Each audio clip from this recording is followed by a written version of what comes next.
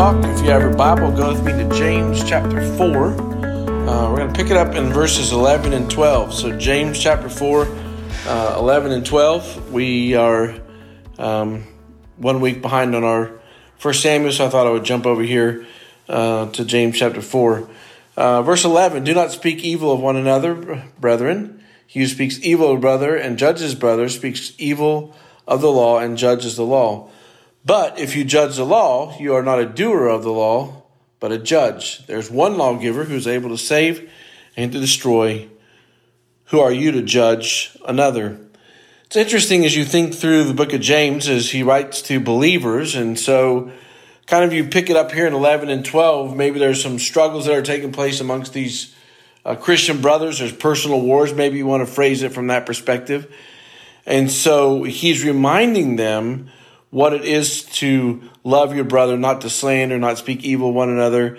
And so I was just working my mind around 11 and 12. And so what comes natural out of 11 and 12 is the man. And what does man naturally do? They divide or judge or criticize or critique or say, well, we're saying this about, we love so-and-so, but, we're praying about this for that person.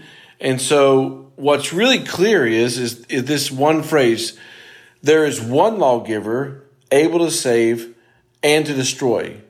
So there's only one that can do that. There's only one that can judge. Now I know there's other passages of scripture. You go to Matthew chapter 18 and you're going to confront your brother and be part of that and who sins against you. And so there are opportunities to confront people and to do life well with people and walk with them and say, oh, by the way, this is a concern. If you go to Galatians chapter 6, you're reminded when someone's caught in sin, what are we supposed to do? We're supposed to walk with them and encourage them and help them walk out of that sin, not getting entangled, but we're going to walk with them out of that.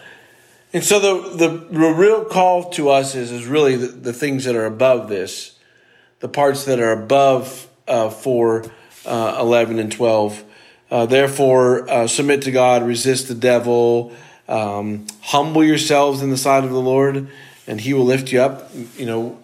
So if I'm going to do 11 and 12, there's got to be a lot done from 4, 1 to 10 in my own personal life before I step into 11 and 12. And so as you come to the passage of James, I realize it's in the middle of chapter 4, and we haven't really talked a lot about the beginning of chapter 4, reminding ourselves, humble yourselves in the sight of God, and he will lift you up.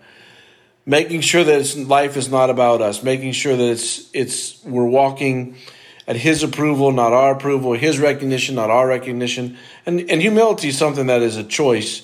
Draw near to God, and he will draw near to you. I was thinking about James chapter 4, the woman at the well. And knowing that, okay, God, if you're going to use her, if I draw near to you, then you're going to use me as well. And there's nothing that's not going to keep me out of that, of God's power in my life.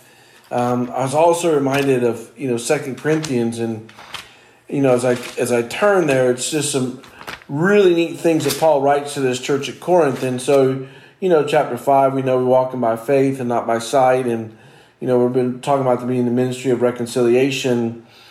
But here in chapter 4, he talks about that jars of clay. And so what does it look like for a jar of clay to know the surpassing knowledge of God? What does it look like for the brokenness of that individual then to be poured out in our community because of the grace of the God that we love and serve?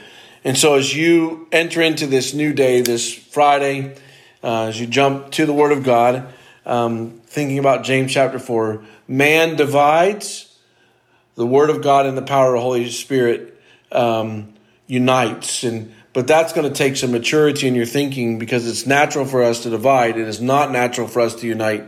So I'd encourage you to do what is not natural to the power of the Holy Spirit and the Word of God. It's not natural to slander. It's natural for you to be the judge. Humble yourself before the Lord and say, you know what, Lord, I don't want to be the judge. You are the one and true judge. So let's pray. Father, thank you for your Word and the opportunity to spend some time with it. Thank you for the privilege to open your Word and see what you're doing in our lives and call our lives to the truth of the Scriptures. So Holy Spirit, we need help because what's natural for us is to slander. What is not natural for us is to trust in you and walk in truth and maturity. So help us, Father, in the name we pray. Amen. God bless you, and thank you for joining us at Let's Talk.